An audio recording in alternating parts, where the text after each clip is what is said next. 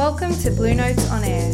This is Thoughts in 30 with Dr. Tim Separmesan. There are clearly blockages, if you can call them that, because if you're looking at the kinds of graduates we're pumping out from our universities, if you go to any prize night at our law faculties or economic, schools of economics and the like, there's no issue with diversity being underrepresented. But the question here is to ask, what's happening to those prize winners when they get into the workforce after 5 years, or 7, or 10, or 15? Because you would think that by 15 years in the workforce, they'd be coming through in roughly proportionate number.